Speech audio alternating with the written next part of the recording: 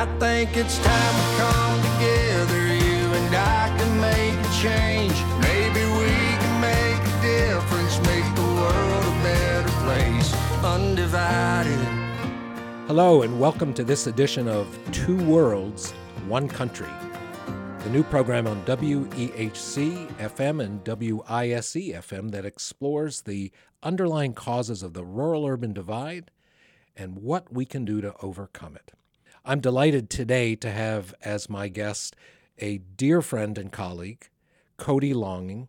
Cody is from Washington State, grew up in Washington State, traveled about for a number of years, is back and practices law and also teaches history and politics at Eastern Washington University. Cody's going to tell us a little bit more about himself in the course of the interview. Cody, welcome, and thanks so much for being on Two Worlds. Thanks so much for having me, Anthony. I really appreciate it. Yeah, I'm excited to have you.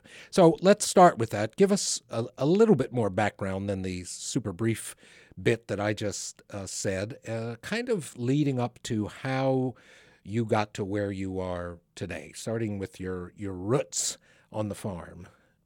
Yeah, I was raised the only child of a single mom. Our material life was pretty Spartan growing up. The first few years of my life, we were in a rural part of California. We were in a university town, but it was really rural focused, agriculturally focused specifically. And then we moved to Eastern Washington when I was 5. People think of, when they hear Washington, they think of rainy Seattle, but Washington has a desert in the middle, and then we have some of the foothills of the Rockies and pine forests out here. But we also have some of the most fertile farmland in the world because of glacial activity during the last ice age. We measure our topsoil in feet here. So it's pretty significant. Can I just ask, are you saying that to rub it in? I am. No, we've got good topsoil out here. So it was a really fun place to grow up. We moved to a small little town of about 7,000. And then my first real job was farming for an older farmer in my church. So that was really kind of the first job I had and became a big part of my identity. I loved farming, the rhythms of it, and just the substance of what you accomplish farming. You know, you water the hay, cut the hay, rake the hay, bale the hay, stack the hay. I just love that. Clear outcomes with farming. Very clear outcomes. Not always the ones you want, but absolutely you can see them. Yeah. I was very lucky growing up to be good at school. So I went to college here in Eastern Washington. I spent a year on the East Coast working for the National Geographic Society and a small little alternative education nonprofit.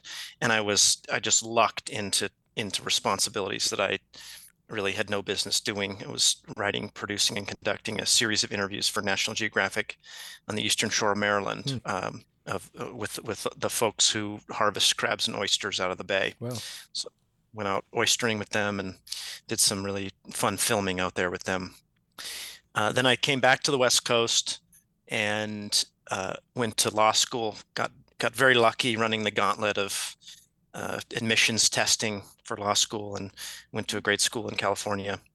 And then I practiced corporate litigation in Los Angeles and San Francisco for 3 years, which is a part of the legal profession I don't necessarily recommend. It's very intense.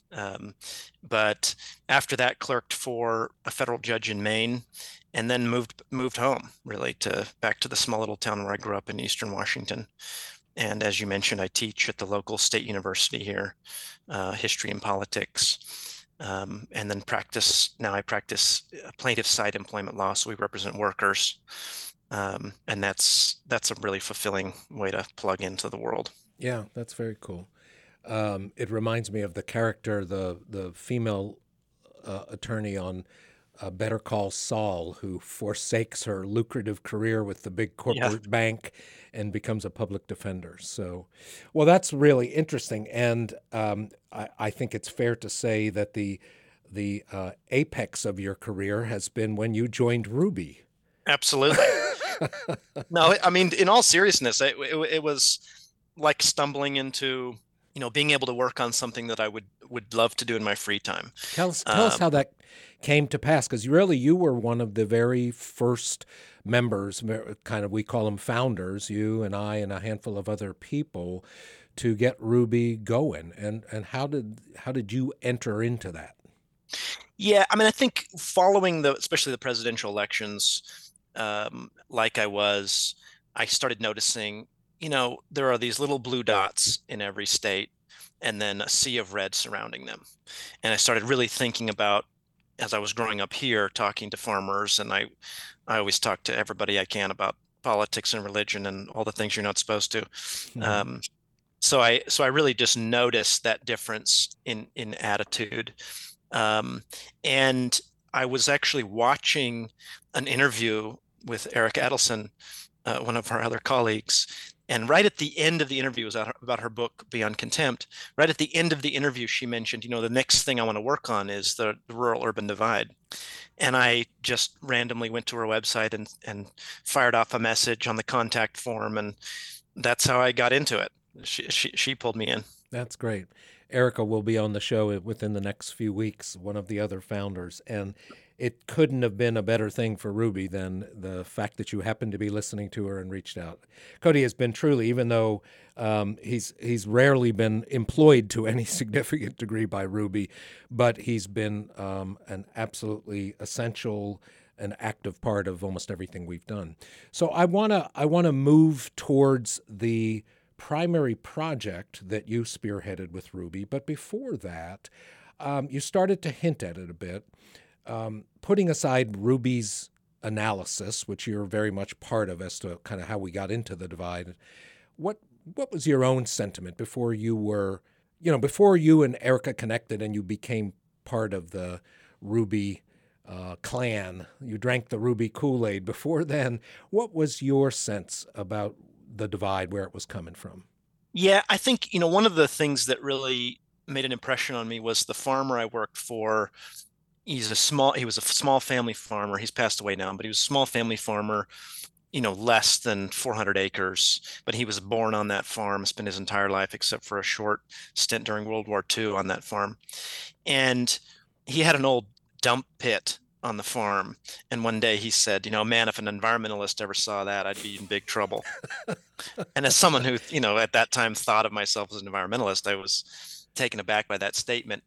But I think over time, it dawned on me that folks in rural places just don't see the need for a lot of rules and regulations, because, out in the open, you can do pretty much whatever you want and not inconvenience someone else. I understood the need for rules and regulations and federal protections, all those sorts of things, intuitively. But it wasn't until I moved to the city and was sitting in traffic that I thought, we need like some rules of the road here. This is not working well. And so I think people in cities intuitively understand that better because they interact with so many people on a daily basis. And it's just very clear that you just can't go off and do what you want to do. You can't cross the street anywhere you want in a city because it'll cause all these problems. So that to me is like this, there's a daily reinforcing of just these different needs depending on, kind of where you live population density wise. So that was kind of what struck me. Yeah, that makes sense. Although, it also strikes me that the people in the city who are rubbing up against a lot more people and conflicts and whatnot than somebody out in the countryside, they're also living from the decisions and the work of people in the countryside. Most of their life is made possible by that. So if I'm in, downtown Roanoke or downtown New York demanding that farmer clean up his pit, I'm not suffering whatever consequences of that there might be, whether it's just a trade-off in time or whatever it is. So yeah, for sure. Right. Cool. Well, let's move on. So Ruby started with you and me and Erica and Kathy Kramer, a couple other folks, just talking about the divide and reading a lot of each other's work and many other people, and beginning to develop kind of a theory of what went wrong, and then putting some meat on the bones of that theory. In the meantime, we started talking about taking on some more concrete projects that could actually help people figure out how to overcome the divide in many different ways. And one of them was really your idea, and then you were really the primary designer and facilitator of it all. And we generally refer to it as our candidate assessment, something we just completed and published just a couple of months ago. So tell us a little bit about that, kind of why you thought we should do it, and then about how you went about pulling the assessment together with help from a few other folks in Ruby. Yeah, I don't want to take credit for the original idea, though. I think Erica was the first one who kind of started it was the genesis of the idea, and then I was happy to run with it. I think when it comes to overcoming the divide, especially in the context of our political system, people are best served when there are contested elections and close elections. It does not serve rural people well that Democrats don't compete well in rural. And what happens is Democrats then really don't care about what goes on there and don't think of them as constituents as much, and Republicans take them for granted because they know they're going to get those votes every time. So it's kind of a negative feedback loop there. The less competitive Democrats have become, the more they've withdrawn or denigrated or given up or dismissed, which then adds to further anger towards Democrats. Exactly. Yeah. And there's a whole constellation of problems for Democrats in rural, and the Ruby analysis, I think, is spot on about that, about there being a branding problem that at least partly must be fixed from the top down in the Democratic Party. But there's also some bottom-up efforts that we can engage in. And the idea of this research was really to focus in on what can campaigns do, what can Democratic candidates running in rural places do to not only improve their opportunity to get elected, but also to sort of like change the brand, change the culture of the Democratic Party in rural places, and change the perception of the Democratic Party as they're running. So it's really kind of more of a long-term strategy. And one of the ways we selected candidates was not just by people who won in various elections, but we looked at people who outperformed the partisan lean. How well you'd expect a Democrat to do. We looked at candidates who did better than you'd expect for Democrats. And we looked at elections between 2016 and 2020 to interview candidates who had done that. And we really took a huge slice of all these candidates, from state legislature all the way up to federal Senate and gubernatorial candidates, and got a really good mix of candidates to interview. And these were really lengthy interviews. A lot of them were 2 or 3 hours long. Some of them were shorter, but we really got to know these candidates pretty well, asked them a whole host of things about their background and their approach to politics and why they're in it, and where they were running and how much they knew about that place and how their campaigns were run, and from fundraising to voter contact to everything in between. So let me just pause you for one moment. So you start with this pool, this enormous pool of, I presume, thousands of races that happened during 2016, 2018, and 2020, looking at state and federal. And then from that pool, the first filter to narrow it down was that they had to be in predominantly rural areas. Maybe not Correct. Totally rural, but predominantly rural. And then you still had a whole bunch of races to look at. And then the next filter was they had to do better than they should have. They had to either win, which some of them did, or they had to, like you say, beat the partisan lean significantly, which all of them did. So when at the end of that process of filtering people out by that, how many candidates did we have to choose from, and how many did you and others in Ruby end up interviewing? Yeah, I think we had something like around 200 in the pool, and we ended up interviewing 50 candidates. So that's a pretty good slice of the ones who met those two criteria of running in rural and doing better than they should have. We got close to a fourth of them that we interviewed. Yeah, we were really happy with the response we had from candidates, not just in the interview process, because I think a lot of them really enjoyed the interview process itself. I had many tell me, this was really cathartic. I hadn't done sort of like a post-mortem on the campaign before. But also in the contact process, we had a lot of interest and generated a lot of energy in that pool. Yeah. And then at the end of all that, after all those interviews were conducted, and they were all recorded as well, so that's from whence we took the transcript, so we weren't just kind of pulling out the bits and pieces that we like to hear, but we had the full transcripts of all of these. Then you did an enormous amount of work distilling down what? The main commonalities, the main learnings? What did you do with that very large database of candidate comments?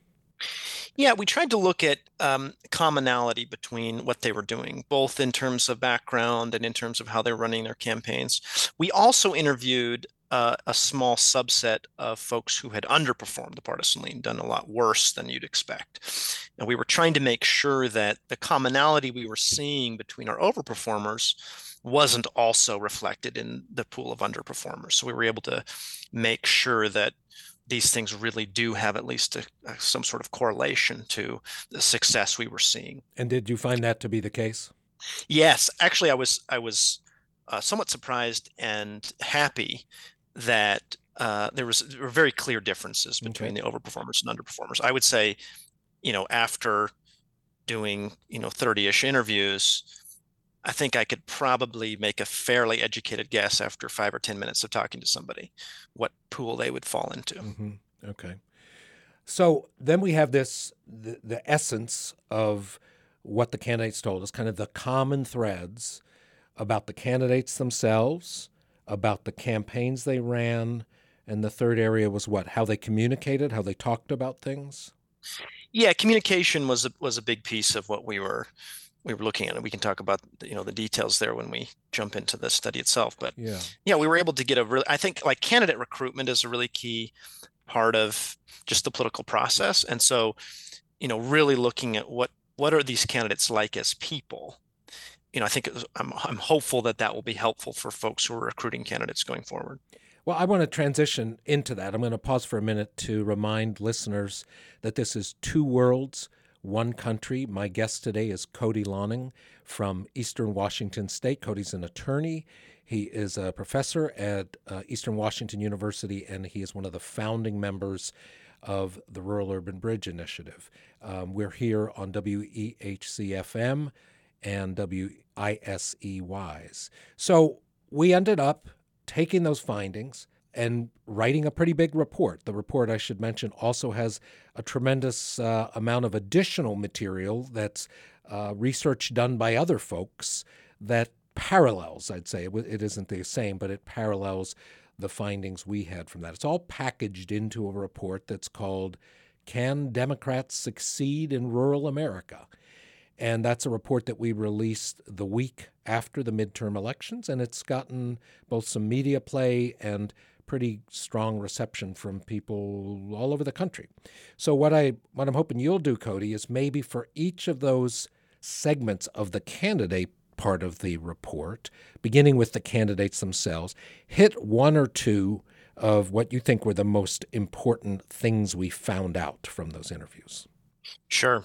So in terms of the candidates themselves, I think what stuck out most to me was the successful candidates' posture towards voters in terms of listening versus trying to persuade.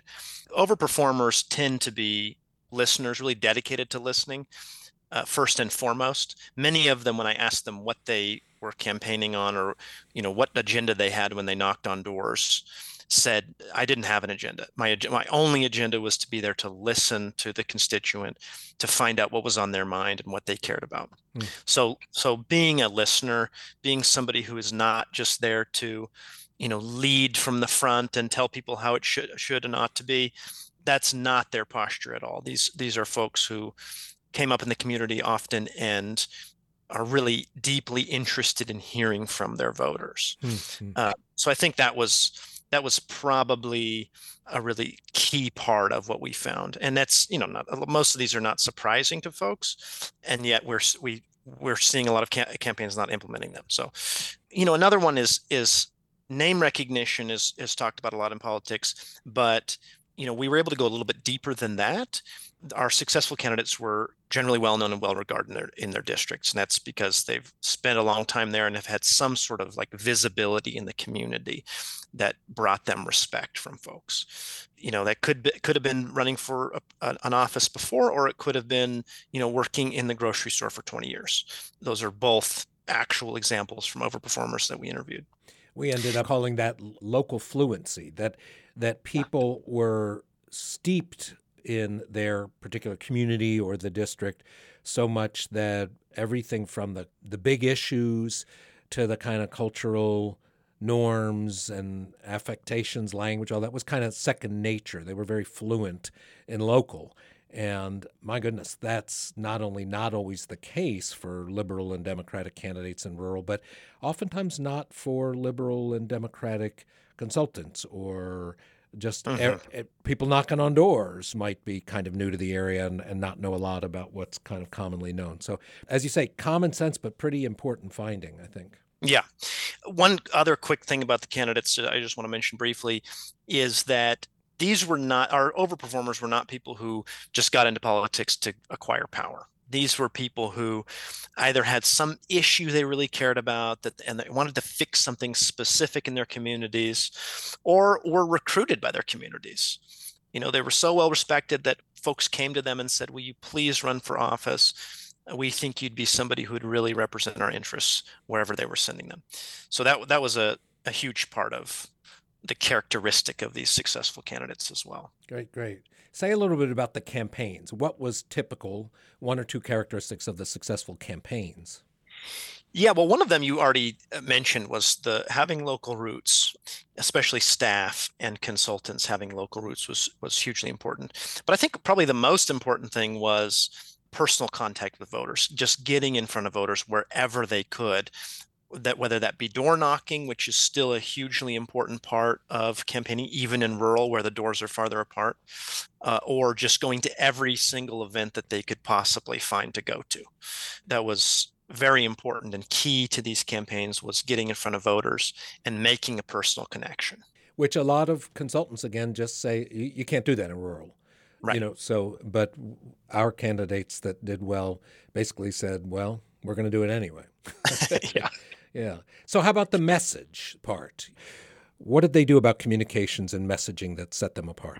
Well, first of all, in terms of the substance, and I just wanted to mention this too, we have this in the sort of the campaign section of the report, but is relevant to the question you're asking here, is that the way that they selected sort of the issues that they would talk about when they were giving a stump speech or when they were asked about them was that they were reflecting the community itself. What does their community care about? And then they were channeling their campaign into those issues. I think people who are in politics a lot get really caught up in the issues and in the weeds. But these successful campaigns were more illustrating that they cared through the way that they talked about those issues, and even the issue selection itself is really key to kind of coming full circle to being a listener part of it. These candidates were reflecting what their community priorities were. Now, is that ever a dilemma or a challenge for a candidate? Because we all do enter whatever venture we have, and certainly political campaigns, with our own values, our own priorities as to what we think the most important issues of the day are. How do you think those candidates who were really letting the community and their community conversations drive their platforms or drive their issues, how did they strike that balance with the things they also thought were important? Yeah, I mean, I think that's a struggle for any sort of representative in any context. That's true. And I think, transparency with the voters about what they think, in some ways, the selection of political candidates and the election of political candidates we should all just be out there being our authentic selves. And people should be able to gauge, well, I like that authentic self, or I like this other different authentic self based on the issues and the way they're talking about it and who they are as a person. Obviously, I think in politics, we try to mold ourselves to be what the voters want, or at least appear to be so. But I think the folks we talked to were the type of people who were authentic, and they were already steeped in their community in a way where their community priorities weren't different than their own, really. I mean, these are people who had been part of these communities for a long time, and therefore understood intuitively why folks cared about what they cared about. And oftentimes it matched. But I think when it didn't, they were authentic about that too, and said, I understand your perspective on that issue. I feel differently, and here's why, but I can respect your point of view. And that was particularly the case around some challenging so-called hot button issues, sometimes guns, sometimes abortion, other things like that. And throughout it all, even where there were differences, it seemed like one of the things they did was they just showed respect for a different point of view and the person with it. Yeah, exactly. And I think guns and abortion came up in, if not every interview, almost every interview, as really key hot button issues. Yeah.